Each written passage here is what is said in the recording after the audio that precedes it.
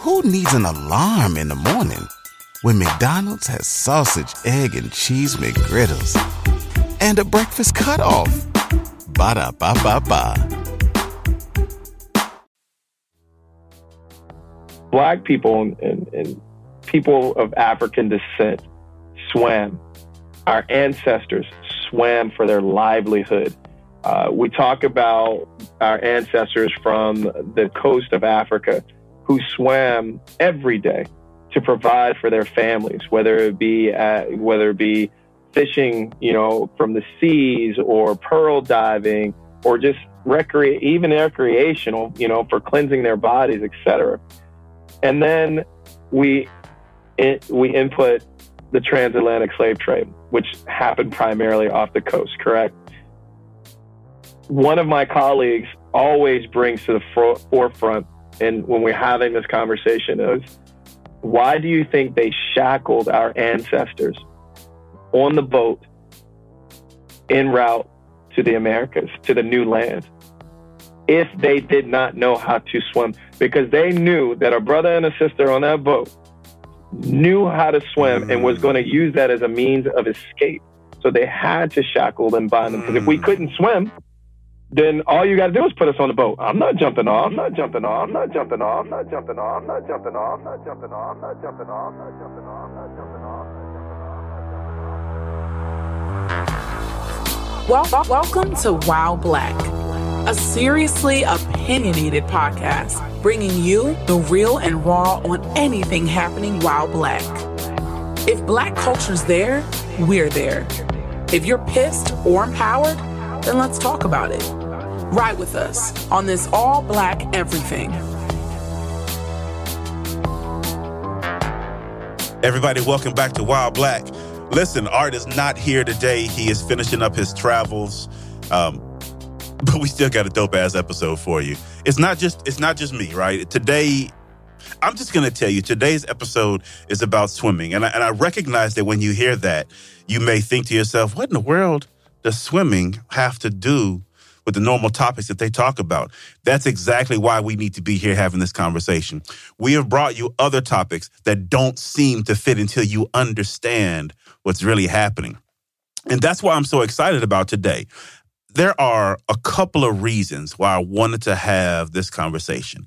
Part of it's story time, so just rock with me. First, as a kid, I learned to swim and loved it.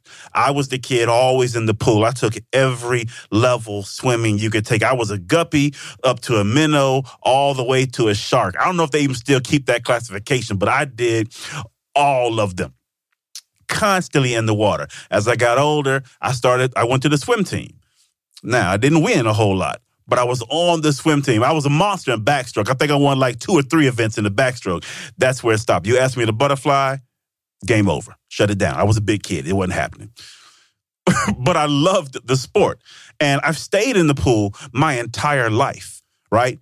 I grew up in a neighborhood that was not as diverse as I wanted it to be, so that meant there was a neighborhood pool around. It was primarily white, but as I learned and as I got better, I made my way to where my Black folks were. I went to the municipal pools, and it was dope. I had brothers and sisters all around me, but that led to my confusion later in life when I began hearing that Black folks don't swim, because in my world, that's damn near all we did, especially in the summer. It was hot in Mississippi, and all we did was swim. Secondly, I had a conversation with a good friend, 2 months ago maybe, and he had called me and was talking about his son's experience at a swim camp at Howard University. And he told me that Howard University was the only HBCU that had a swimming and diving team. That blew my mind. Because again, for me, in my world, Black folks swim. We swam. We swimming. However you want to say it, right or wrong. We were in that pool. We were in the water. So it blew my mind that Howard was the only place from an HBCU standpoint that had a swimming team. I had to dig deeper. Third, you may remember this, you may not. It brought me all the way back to a story I remember hearing about and reading about like a decade ago. And it's a tragic story. I'm going to read to you an excerpt from an article that I pulled from the BBC regurgitating this story. And it leaned on me with the importance of understanding the relationship between Black folks in swimming pools, race and swimming, and the gap that we have to fill. Here's the article. A month ago, 6 African-American teenagers drowned in a single incident in Louisiana, prompting soul-searching questions about why so many young Black Americans can't swim. When 15-year-old DeKendrix Warner accidentally stepped into deeper water while wading in the Red River in Shreveport, he panicked. Jatavius Warner, Takitha Warner, Jamarcus Warner, Latrell Stewart, and Latavian Stewart, and Ladarius Stewart all rushed in to help him. Every one of them went into that water to help DeKendrix. None of them could swim, and all 6 drowned. DeKendrix was rescued by a passerby. Can you imagine the pain that those 2 families went through that night? Can you imagine the impact of one single child stepping into deeper water than he or she is ready for, and everybody dies? I'm just taking a moment to let you sit with that. That's from not knowing how to swim. That is from the myth and the stereotype that Black folks do not swim. That is dangerous. That's why we're here today. On Wild Black, we talk about any and everything that has to do with Black folks, and Black folks are any and everything. So that means here we talk about it all. In case you forgot, welcome to Wild Black. We've got a dope guest who can help fill in these gaps. I mentioned to you that Howard University is the only HBCU with a swimming and diving team, and we are blessed to have their Hall of Fame coach, Nick Askew, with us today. Nick is the brother that my guy Thomas called me about raving, saying, you got to have this conversation. I reached out to them. They were gracious enough to grant me an audience, and we are here and blessed to have it. Coach Askew, Nick, my brother, welcome to Wild Black. Darius, appreciate you, brother. Thanks for having me on, man. I really appreciate it. Absolutely. Brother, I did a little intro. I told him who you were, but I know I didn't do it justice. Would you take a few moments and tell the Wild Black audience who the hell you really are? Sometimes I'm just another Black man in America, to be honest with you. Amen. Look, but in all honesty, man, I'm just a guy doing a job. I'm doing the Lord's work. Quite honest with you, I'm the director and head coach of Howard University Swimming and Diving, as well as the tennis program here at Howard. I've been around the water for as long as I can remember. I'm originally from Kinston, North Carolina, small town, just an hour east of Raleigh and an hour west of the coast. So we like to, say that we're between the capital and the coast there in North Carolina. I was very fortunate to have, a lot of recreational facilities there. There were tennis courts, there was a swimming pool, there was a track and a baseball field. And those became the sports that I jumped into very early. And then in high school, started narrowing it down, played tennis and swam all 4 years of high school, and then got an opportunity to get offered a college scholarship to swim, and decided that Howard University would be the place that I would continue my swimming and academic career, and had 4 great years here. And after that, I was going into medicine, and had some things happen in my life that made me change my mind, and I decided to be in a different direction of a healthy lifestyle. I wanted to be more on the prevention side. So went into coaching full time, and fast forward, 2014, got the opportunity to be the head coach for the swimming and diving program here at Howard. Basically, they told me that, I needed to be able to come in and right some of the things that were not going right. And if I wasn't going to be capable of doing it, then, the program was going to be in vast danger. So I'm really happy that since I've been here, things have gone the right direction, and we continue to push the limits, and we continue to do things that bring a lot of exposure and a lot of light to the competitive side of swimming and diving in our African-American community, but also to bring a spotlight onto, just as you mentioned, to swimming as a life skill, because in this country, in our community, it's a public health crisis. I get it. One thing I heard you say is, realistically speaking, understanding that Howard is the only HBCU with these programs, is that really you're a big factor in why it didn't go extinct in HBCU. So I want to say appreciation for that in the first place, because we couldn't be having this conversation without you doing that. Yeah. But we still got to get into this wild black shit. Are you ready? I'm ready, I think. All right. 3 questions. Okay. They all are tied to the culture in some way or another. The third question is our signature question that we ask every single guest. I'm going to start with number 1. So much of our culture is built around our movies. Who needs an alarm in the morning when McDonald's has sausage, egg, and cheese McGriddles and a breakfast cutoff? Ba-da-ba-ba-ba. I'm going to list out several of our dope black films, and all you have to do, this is an easy one, all you have to do is give me your favorite line from 1 or 2 of them. Okay. Love Jones, Love and Basketball, Foxy Brown, Drumline, The 5 Heartbeats, Juice, Poetic Justice, The Wood. I purposely left Friday off because everybody can quote Friday. Love Jones, but you missed Basketball, Foxy you missed Brown. so many other more. Oh man, I did. I'm seeing where you're going with this. You got a bunch of love stories in there, Darius. What you trying to tell me, bro? I didn't even notice that. You're right. Because Juice is a love story.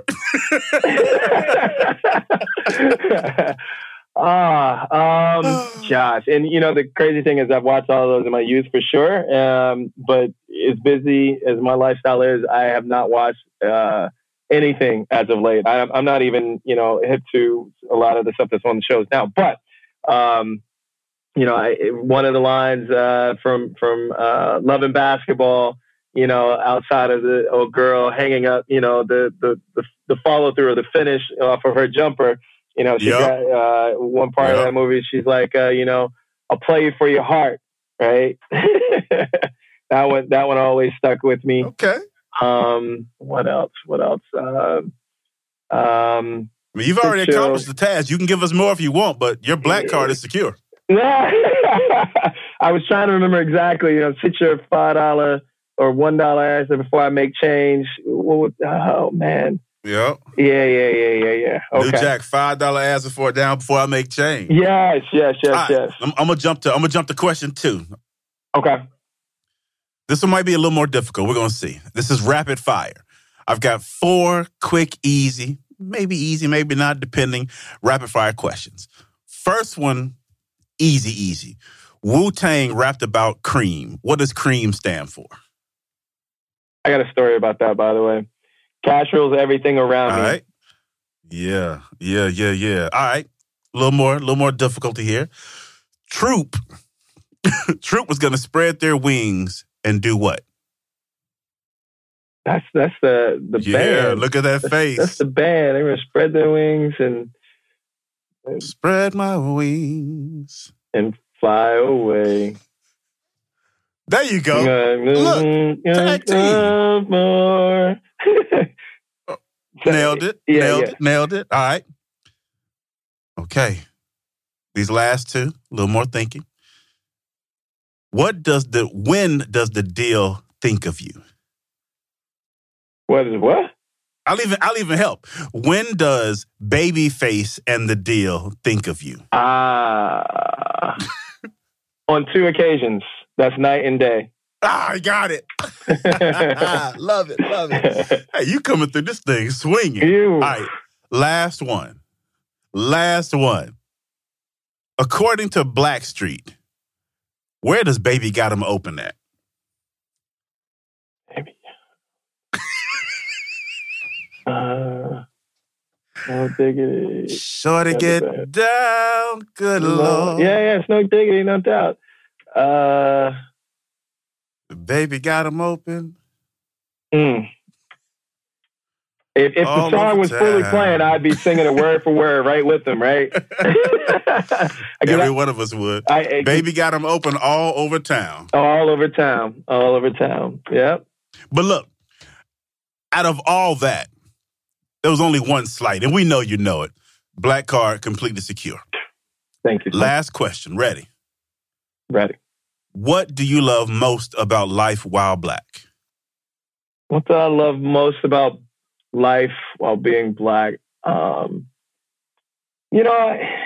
think the first thing that comes to my mind is the fact that, and this may not necessarily be well received, is the fact that things have not been easy. Yeah. I think, too often in life, we go around and we want things to be perfect. We want things to be easy and the path to be just, really simple for us. But my life has not been that way. And I know a lot of it has to do with, being a Black man, being Black, having Black parents, growing up Black, and having to struggle in some circumstances where, our white counterparts did not have to struggle. And I think that has challenged me, that has made me grow to be, a better version of myself. I can't imagine if everything was super easy and some of the, the paths that I had taken, if I didn't take those, if I didn't go through those challenges, if I didn't take those knocks, where would I be? Would I be in the space that I am now? Yeah. Would I appreciate things the way that I do now? Yeah. So as hard as it is to say, as much as I would, probably not want to have to struggle, I think that's probably one of the things that's, created a life for me that I'm proud of being, proud of, because I've had to undergo adversity that's different than others. And through that, I've been able to persevere and I've been able to help others because of that.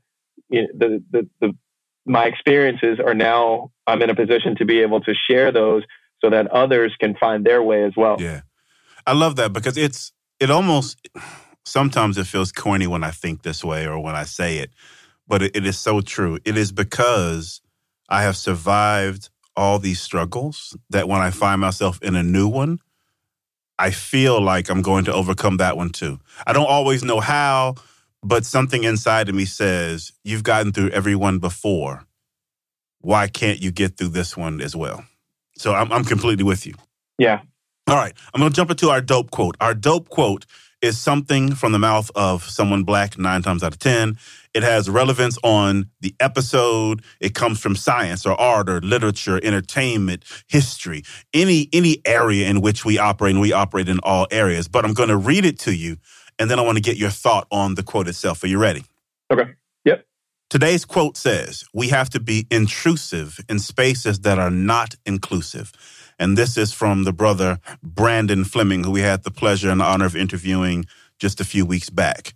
We have to be intrusive in spaces that are not inclusive. When you hear that, what's the first thing that comes to mind for you?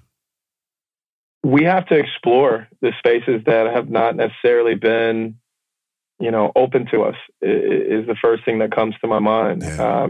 And we have to be brave, right? To be intrusive to me is that's not just kind of stepping in and kind of tiptoeing in. We have to have courage. We have to be brave enough to go into spaces that have not been afforded to us, to test our limits, to be able to live life, at its fullest, to what it has to offer. So I think those are the first thoughts that I have when I hear that particular quote. Yeah, I love it. It's for me, it is about reclaiming and claiming for the first time spaces that perhaps we have not had authority or domain over. And as a person who truly believes that there's nothing that we can't do as a community of people, of individuals, like that's something I truly take to heart. It is a reminder that just because it's a place that has not welcomed or accepted me in the past does not mean it is a place that I cannot find myself in the middle of today or tomorrow. And when I'm there, who's to say that I can't be the centerpiece, the commanding piece, the dominating piece. Who's to say that I can't be any of that? The reason that I chose that quote for this episode is because I thought about both the stereotypical history of Black folks in swimming, as well as the actual history with Black folks in swimming. I thought about people like yourself who represent like the lone program in a space, right? And then I thought about things like Tiger Woods in golf, Venus and Serena, as well as Naomi Osaka in tennis. I thought about the fact that Augusta National, where the Masters is played, let their first female members in, just 10, 12 years ago, something like that. I thought about all these places where we have been, are, and need to become boldly intrusive in taking up space where we're not necessarily welcomed or invited, or we don't even necessarily believe that we belong all the time. And it felt so powerful to me because I see you doing that and being honored for it and doing it in a way that's making noise. And you said a couple of things in your intro about your scholarship and life's purpose and doing God's work. And I want us to get into all that, but it all plays into why I wanted to have this conversation. So, are you ready to jump into the meat of this conversation? Let's go. Let's do it. The obvious place that I thought to start with, what was this? The belief, the myth, the misconception, the truth, whatever word that we choose or someone believes belongs in this statement of why Black people don't swim. Why is that? What's the history of race and swimming in this country? How far do you want to go back? My brother, this is your show. Take us there. So what I've researched and the conversations that I have within the circles that I have the privilege of being around is that Black people and people of African descent swam. Our ancestors swam for their livelihood. We talk about our ancestors from the coast of Africa who swam every day to provide for their families, whether it be fishing, from the seas, or pearl diving, or just recreational, for cleansing their bodies, etc. And then we input the transatlantic slave trade, which happened primarily off the coast, correct?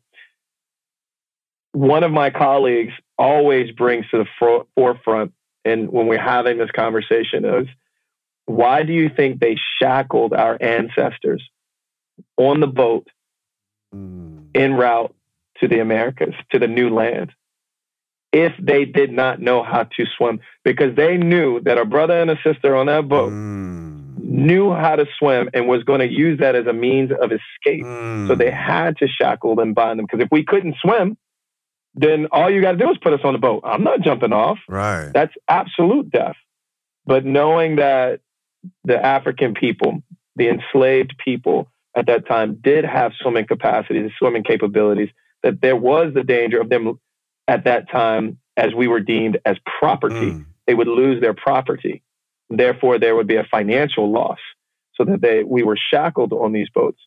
And then you fast forward to when we arrived to this new land and we were enslaved. Most of the settlements were around waterways because that was the main sources of getting goods, receiving from other places, et cetera, et cetera. But that was also a means for escape for the enslaved people because they didn't know how to swim. So what was done by the colonizers at that time? They would institute such harsh penalties for any of the enslaved people who went near the water, in the water, as an attempt to escape, that it would set an example to all the other people who were enslaved at that time. Wow. That would, if you dare go near the water, you will be punished to death or near death punishments. So that sent a message to obviously all of the enslaved people, and of course, families, fathers, and especially the mothers. They would teach their young young ones at the time, don't go near the water because that was sure death or near death, or that would have such severe penalties that it got ingrained in all of us at that time, or all of our ancestors at that time, not to go near the water. And so you have that cycle, what I call the cycle of our ancestors being able to swim. They instituted such harsh penalties to break the cycle of our ancestors being able to swim. And then you fast forward to after slavery was now illegal, right? Or we talk about enslavement was then illegal. We fast forward to the municipal pools that were public pools at that time, where everyone was allowed to be able to go into. When everyone moved from the city, and everyone moved, or I shouldn't say everyone. Let me rephrase that. When everyone except for Black and brown people moved from outside of the city, right, only those pools were then shut down. They were drained because now it was no longer a use for the community that they saw as being or for a priority. Now pools became private institutions, right? Country clubs, where membership based. So that created exclusion. If you went on a road trip and you didn't stop for a Big Mac or drop a crispy fry between the car seats or use your McDonald's bag as a placemat, then that wasn't a road trip. It was just a really long drive. Ba-da-ba-ba-ba. At participating McDonald's. For our community. And so you top that off with the fact that now, from early on, we were told not to go near the water. That was not our space. To then, and now we're fast forwarding into more modern times where now it's taken away from us. So we were told not to go around it. Then you take it away from us when we did have access to it. And now we're trying to regain access into the spaces, into, where we are now in times. We're trying to regain into those spaces. But we still have that mindset of we shouldn't go near the water, that we don't belong there. And it's in our mind, and it's backed up in our minds because now when we look at swimming, we look into those spaces, we don't typically see people who look like us. We don't see an environment and a space that's inviting to us because we don't see ourselves. Representation, I know it's been said over and over, but representation matters. Being able to see someone who looks like us or resembles us or resembles someone that we know very well and we feel comfort with has a lot to do with our ability to step into those spaces. So there's a lot that goes into it. I only touched on a very few of them, but that's a lot of the history that goes behind why we don't see the representation in our Black and brown community in the water spaces, at competitive level, recreational level, or any level, so to speak. We have a limited amount of people who are lifeguards or pool operators who do any other type of recreational water sports. And again, it has all to do with that cycle being broken. I never even considered the role the transatlantic slave trade played in swimming. I never, until you said it in this moment, I'd never even given thought to that. I mean, but you make a great point. If we are on a boat surrounded by water and cannot swim, we're automatically imprisoned. But if we can swim, it's a conduit to freedom. Therefore, you're shackled, so swimming becomes increasingly difficult. Wow. I think the obvious place to go from that is probably a pretty big question. How do we begin to change that? I mean, in my history, as I talked about, swimming was a big part of what I did. Now, for me, it was primarily because I lived in a neighborhood that was, I'd say, probably 85, if not 90% white. They had a pool, right? So I was always there. I was blessed that my parents had the discretionary income to afford swimming lessons. And because of that, I was always in the pool.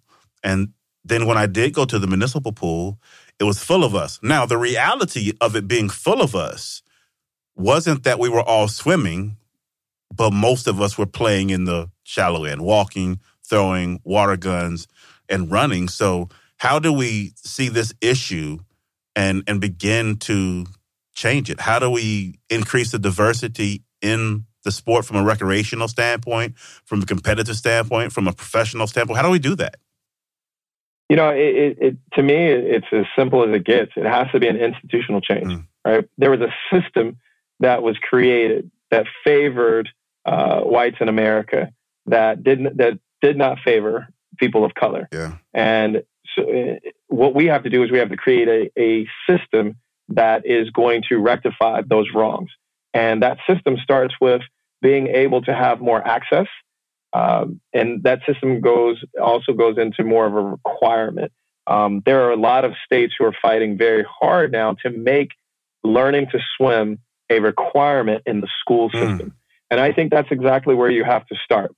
You have to start because the likelihood of someone drowning or having a near drowning experience is lessened by 10 times if they have early exposure, and 2, if they have a positive early exposure.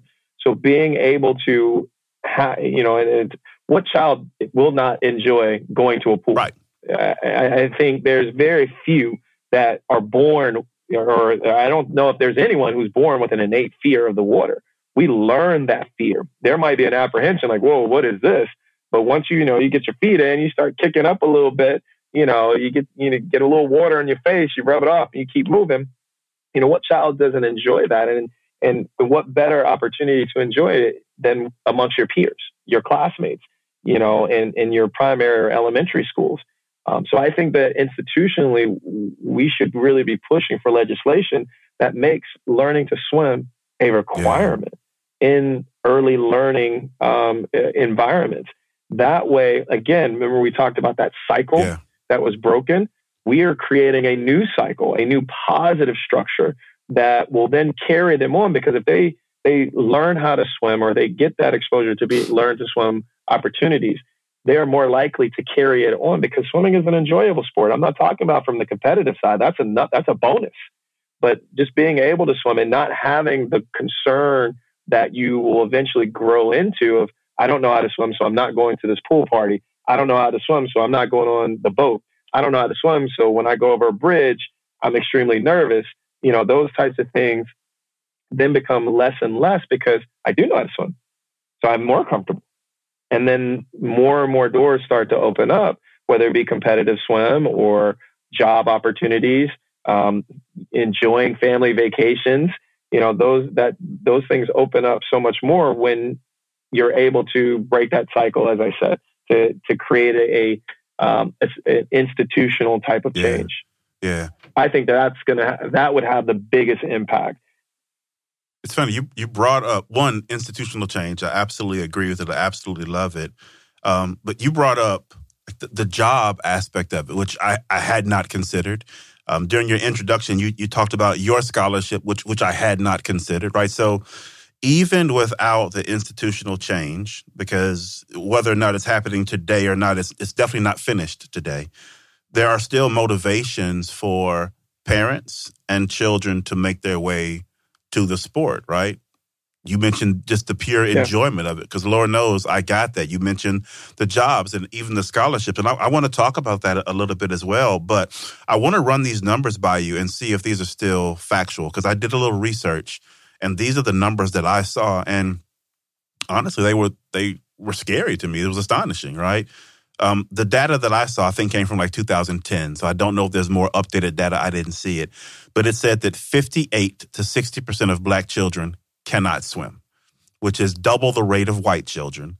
It talked about the fact that Black children die from drowning at a rate 3 to 4 times higher than that of Black children. Of white children, which goes back to that story that I told earlier from a decade ago, where one child began to drown and 7 died, right? To me, I don't even know the words for that. And then the last that I saw said that less than 2% of collegiate and or USA swimmers identify as Black.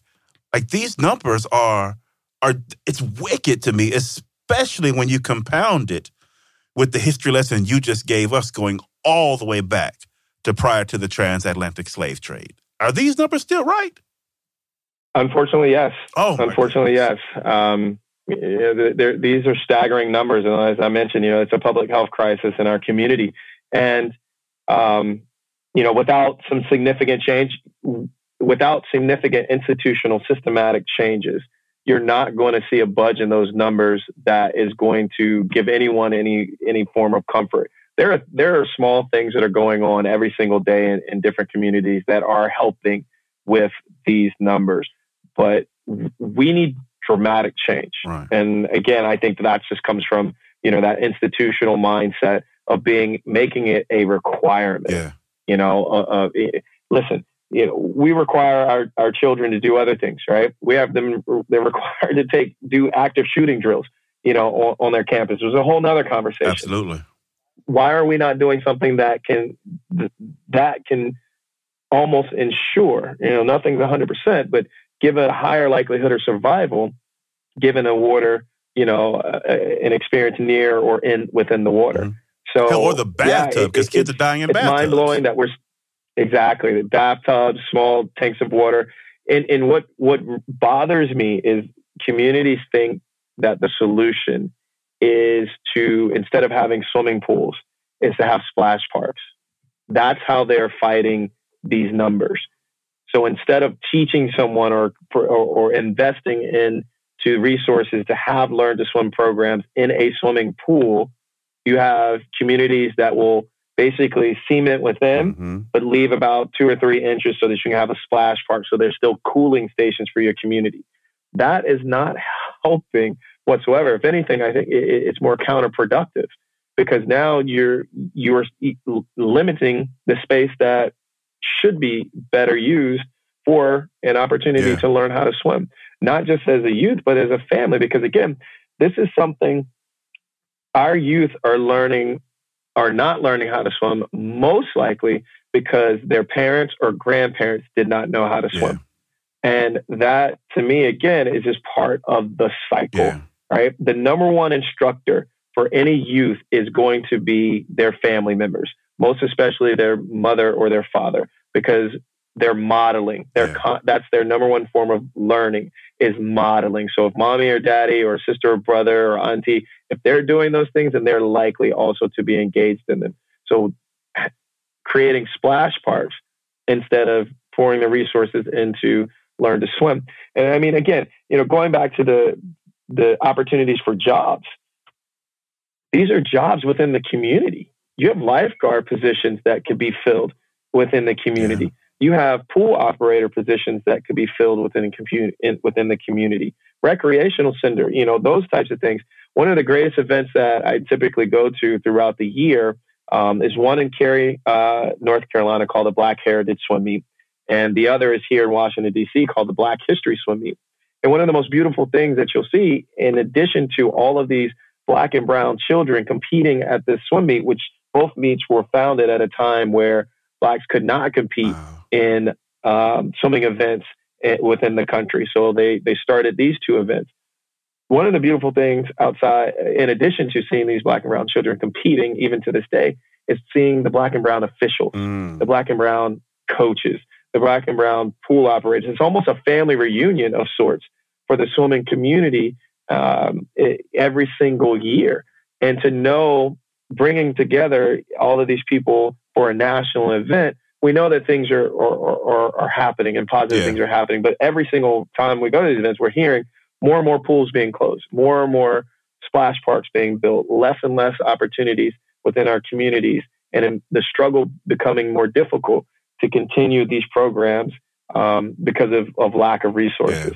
So, having a Black coach, having a Black pool operator, Black officials, those are going to make it more inviting for our community to take part in lessons, as well as the swimming teams as well. And, that's one of the big reasons why we run our camp every summer, is because there are no other camps on HBCU campuses for swimming and diving that are at a competitive level. So that was one of the biggest reasons we wanted to bring people in so that they could see our team, they could see our facility, they could meet the coaches and know that this is a possibility for those who work hard enough, to get a chance. Yeah. That actually brings up something. I was going to go into this, but you've already created the entryway.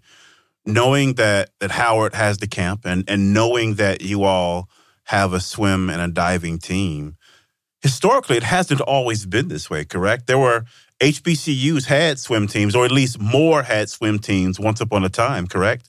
Absolutely. What happened? Because I'm a product of a HBCU. My wife is a product of a HBCU. Most of my friends are products of HBCUs, and I look at HBCUs as pillars of leadership and inspiration in and around our community. So what was the factors, or what were the factors, rather, that led to us backing off of this sport? What happened?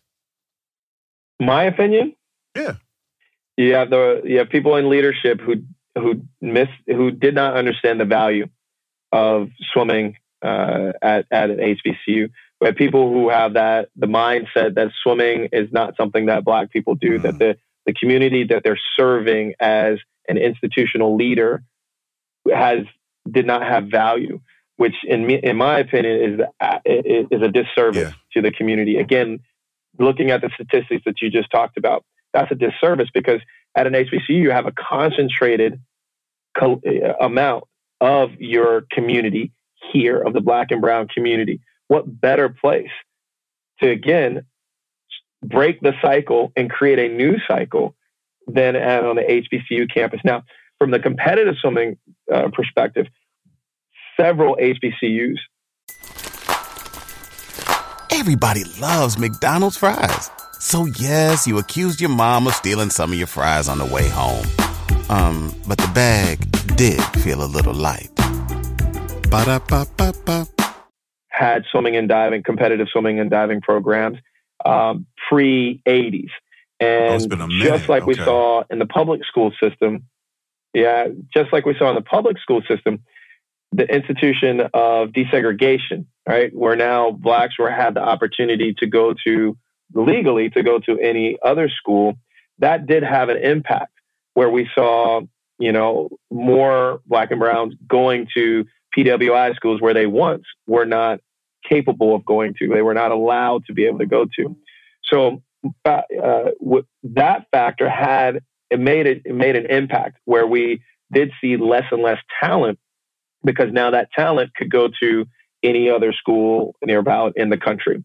So that did have an impact as well. But I think the main impact was, again, the institutional leadership did understand the value, because they had the mindset that Black people didn't swim, and that this did not, swimming was not of value in our community.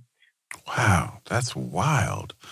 So, as we talk about that, and there's going to be some parent who hears this and they swam, or their children swim, and the question is going to turn into, how do I get my son involved? How do I get my daughter involved in this? They're not at the collegiate level yet.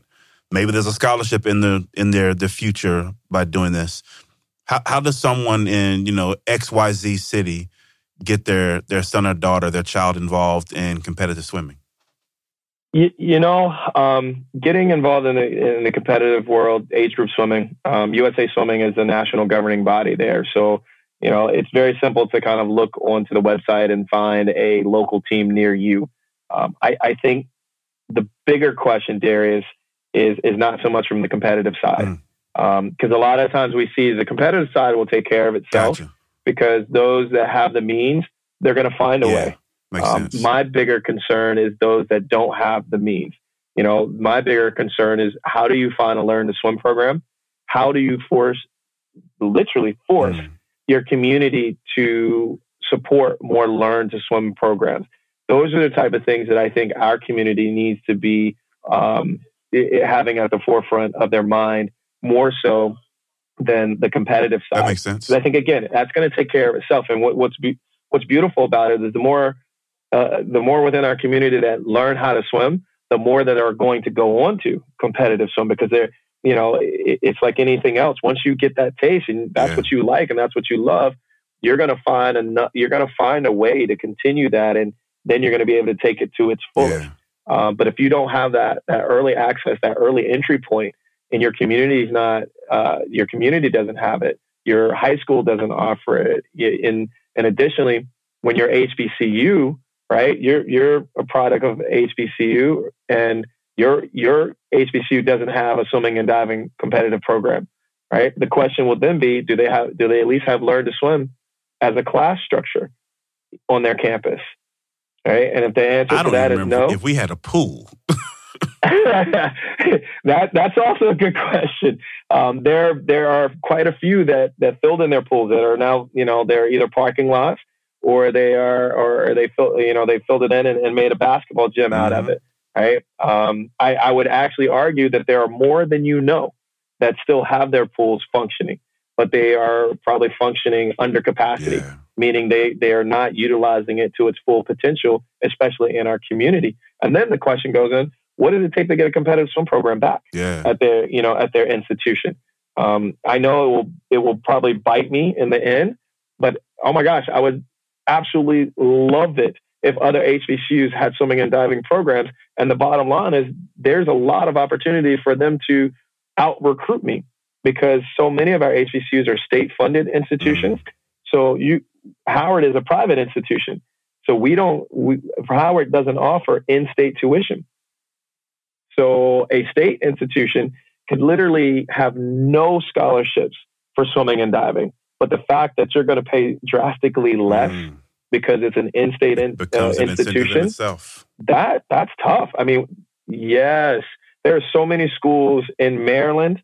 I'll speak directly of Virginia. I'll speak directly of, and then North Carolina. Those are the three main areas that I know swimming very well, because that's where I grew up. That's obviously, I'm in the Mid-Atlantic region now, so I know very well of those schools. In-state tuition, or those three states, those are hotbeds for swimming, and so many of the areas, Charlotte, the Raleigh, Durham, Cary, that area, that triangle area is rich with people of color who swim and swim very well. Maryland is rich with people of color and swim very well. So they could go to a Maryland school, Virginia school, North Carolina school, not get a swimming scholarship, but because they're paying in-state tuition, they would play less than they would on scholarship coming to Howard. So again, I know that could bite me, but you know what? I'm happy to have that as an issue, and it can be done. That bite means as a community, we're moving in the right way. Absolutely. Yeah. As you talked about. Absolutely. And that's what we do it for. Yeah. As you talked about the folks in North Carolina and Virginia that are swimming and doing well, it made me think, earlier we mentioned like the Naomis, the Serenas, the Venuses, the Tigers. Are there standouts? Are there iconic swimmers that we just don't know about that happen to be Black men and women that we could be checking for, looking for, waiting to see them in the Olympics? Are there folks that are standing out and really doing it? Well, interesting kind of question within itself, right? One of the things we also have to be careful of is swimming is not a sport that you're just going to just turn on the TV, you're flipping through channels and you're flipping through the guide you're going to stop at. Right. Because again, you don't see, it's not the type of sport that's, and every other day you can see a competition that really has what we feel is some significance or relevance, right? Sport is built a lot around the hype. Right. And you can easily get within the NBA or NFL, you can create hype around almost any game. And God knows, if it's a rivalry, oh my gosh, everybody's going to watch. You're not even a football fan, but you're going to watch, you're going to have a party. There's going to be a significant reason. Swimming is a different dynamic. It's a different sport, and it doesn't necessarily have that. What is our hype moment? The Olympics. How often does that happen? Yeah, every 4 years. Every 4 years. Yeah. And the U.S. is the number one swimming nation in the world. Didn't know that. So for us to have a standout person of color at the Olympics or en route to making the U.S. Olympic team, it is one of the most difficult feats in all of sport because of, again, the U.S. being the top nation in swimming. So you're talking about you have to be 1% of the 1% in order to be, put into that spotlight. We have had a few that have done it. We have had a few. Maritza Correa, now married, Maritza McClendon. She was the first African-American female to make the Olympic team, to medal at the Olympics. You have Cullen Jones, who, if you Google right now, the most exciting relay race in history, right? Or most exciting race in history. Swimming race in history. I guarantee you the relay that Cullen was on will pop up immediately with Cullen, Lezak, Michael Phelps. I forgot the fourth guy. It'll come back to me. I see it right here. That was just the biggest comeback. Yeah, see, it pops right on up. So Cullen's right in there. You have Simone Manuel, right, who won Olympic gold in 2016, COVID year. Last year she made the Olympic, or last Olympics she made the Olympic team as well. She did well there, but there are not a lot, because again, it's so difficult to make it to that highest level of where the mainstream community sees it as something watchable. Plus, then you've got all those factors we talked about at the beginning that make the pool even harder. Like the funnel at the top of black swimming isn't big and broad enough yet.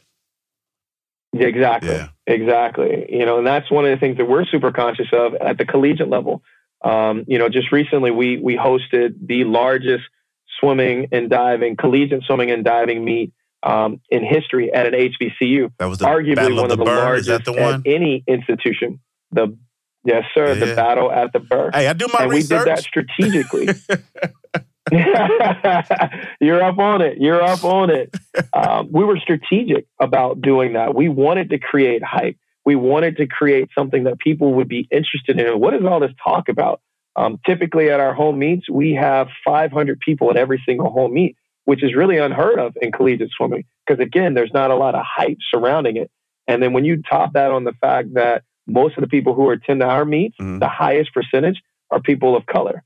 We've created something here that can bring people into the environment that feel good. Yeah. I tell my team all the time, for a fan experience, you think about what's important, right? What's important when you go to a spectator event, to a fan experience? In my mind, number one is food. You got to have some food, right? So especially we have with black truck, folks, baby, right, that has food there. Oh my gosh, yes, please, right? Like, come on, we know. And number two, I'll let you guess this one. Any fan experience, any spectator event, what's number two? You got to have it. I think it's probably a combination, or it's got to be maybe either music or like some sort of music. I knew it had to be up there, especially with us. Yes. You got to have music, right? You got to have something to keep the energy going, especially for people who don't understand the environment. They don't understand the races. They don't understand what's going on yet. And then number three, you got to give them a product worth watching. Yeah, you got to give them something to put their eyes on. To be like, oh. And swimming is a pure sport. It's who is the fastest. When you start, everybody starts together. Who's going to be the first to finish? Yeah. So it's a very pure sport. And the fact that people can get engaged by seeing how pure the sport is, who touches the wall first, who's going to get touched first, get the first place point for finish, and be energized in the in-between, that they don't understand, okay, what's taking so long? Why is the next race, not happening yet? Or what is going on? You still got the energy with the music. Oh, you don't have to worry about, okay, I'm hungry, I'm ready to go. You have the food. Those are things that, in our sport that I think are helping for us to be able to get a bigger space of exposure. Yeah. And you mentioned, like, I think you said 500 or 600 people at most meets. Now, my research said you sold like 2,000 tickets to this, so you outstripped the hell out of that number, correct? Yes. Listen, we sold out a swim meet. That's crazy. Right. I don't think people understand this. And I have to say it slowly so each little point really sits in. Take your time, brother. Take your time. Swim meet on an HBCU campus where most of the people were black and brown people in the stands. We're not talking about, Georgetown was an amazing partner in this entire endeavor. Coach Levitt over there is doing a phenomenal job. They're the biggest conference champions. He and I have collaborated on a lot of community events. So they are our rival, but I want people to completely understand that, man, they were basically Nipsey Hussle. They were 10 toes down in this with us. Love it. And, I give a ton of kudos for them. We wanted to beat them. We wanted to beat them really, really bad. We got very, very close to beating them. But at the end of the day, I tip my hat off to Coach Levitt over there and that program, because they really, really allowed us to be partners in this, and we were very strategic with it. So, being able to create that hype around it, to be able to sell out. We opened tickets, and 2 weeks later we were sold out, and that was one of the biggest things that we wanted to do. The second biggest thing we wanted to do is we wanted to be able to fundraise for our program. We wanted to make sure that our program has that sustainability resource of people pouring into it from donations, in-kind support, et cetera. And we're doing a really good job on that front as well. Nick, I love to hear that, man. I've thought about my swim meets when I was a kid, and the only people there were our parents, and I don't think they wanted to be there. So, bro, when I saw 2,000 people at a swim meet, I said, okay, they're doing something right over there. That's significant. Without the experience of having been at a collegiate level swim meet, what clicked to me is they're doing something right to bring that many people out and create that much excitement. I think that's an amazing thing. And let me also add this. We had that many people there, but we also it was during the time where the hurricane was coming up the coast. Oh wow! Right? And we still had packed stadium, right, or packed gym. And it was also, they had closed the streets because it was Open Streets DC for people from DC who were familiar with it. It's basically Georgia Avenue Day, reinvented. So they had street closures, et cetera, all around the campus, which made it very, very difficult to come to the event, even in the day of. But man, it didn't stop people. People came. They had an incredible time. You look at the stands, you look at the excitement, you look at the energy that was invoked in there. And again, we did this because we wanted to raise the awareness. Not only did we want to have that environment, but we also poured resources into broadcasting the event so that people around the world either could watch it live or they can go back and look at it themselves later on, and feel that the type of energy and see how competitive we are against an extremely talented team, extremely well-coached team. And to be able to say, you know what? Let's enroll our son or our daughter into swim lessons. This could be something they could get into. I love that. You know what I mean? Yeah. When you talk about the street being closed, you're not talking about that street where like the Potbellies and the Barnes and Nobles is, are you? Is that the street? Or are you talking about the one that goes through campus? That's Georgia Avenue. Yeah, that one was closed. That had to be a nightmare. Yeah, the main thoroughfare. Oh, right. Let me tell you, when we found out that they had this event on the same weekend that we had already, done all this, we had already sold the tickets, so we couldn't cancel it. We couldn't postpone it. We were like, oh my gosh. But let me tell you, my planning committee was amazing. We strategized. We got golf carts. We developed a plan with the campus police and the community. We even talked to the council member who was amazing, Brianna Doe, who's the Ward 1 council member for her. She was very helpful in the process, and it did not deter people. And again, that's that power of what you can do if you just work towards it, and you give people something that they can really kind of connect with. And we think we accomplished that. Well, Coach, I am pleased to have had this conversation. We're at the end of our time. One thing I want to say is Howard University continues to impress me. My son is a senior in high school this year. He's looking to major in animation. And again, his mother and I are both products of HBCUs. Howard is one of the only schools, only HBCUs, I think there are just two of them, that have animation programs. Then to hear you're the only one with the swimming and diving program. hats off to you all for making sure that there are options for folks who look like us and want to be around folks who look like us. I could not be happier from what I've seen from Howard. Plus, I love the Barnes & Noble on campus. Thought it was the dopest thing going. And, man, with that, we give every guest the opportunity to close out the show. You can tell our listeners whatever it is that's on your heart and mind to share with them. The only thing we do ask is that you share how they can engage with you, track you, keep up with you, or what Howard's got going on. And with that, my brother, the floor is yours. Hey, Darius, I really appreciate the opportunity just to talk about the program, to talk about swimming in our community. Again, I think it's one of the things that we can make a difference. And if we really put our hearts, minds, and muscles behind the things that can create some institutional change, some significant changes, then the sky's the limit. Yeah. You know, the water is a space that is open to everyone and should be open to everyone. Yeah. We no longer have to give in to the barriers that were surrounding us. I encourage all of our listeners to continue to follow the team. We're on Facebook, we're on Instagram, we're on Twitter, uploading content about our team, not just as competitive swimmers, but what we're doing in the community, what we're doing academically. Because one of the most important things that I always tell our recruits and our parents about is, you know, HBCUs, Howard University, as an institution of higher learning, and you're coming here to get an amazing degree, and that this makes sense for your future, then, you know, we highly encourage you to apply and to become, you know, a member of that institution. So grades first, academics first, make sure that those are together, because it doesn't matter how fast you are, how many TikTok followers you are. If you ain't got the grades, you ain't getting in. Amen. So, you know, again, thank you, Darius. I really appreciate the opportunity. And I'm hoping that your son, the animation major, makes a healthy decision. My brother, I am pulling, pushing, prodding, all the P's, pulling, prodding, poking, all that. I'm trying my best to get him there. Listen, Wild Black, you know, I'll have all of the socials and everything you need in the episode description.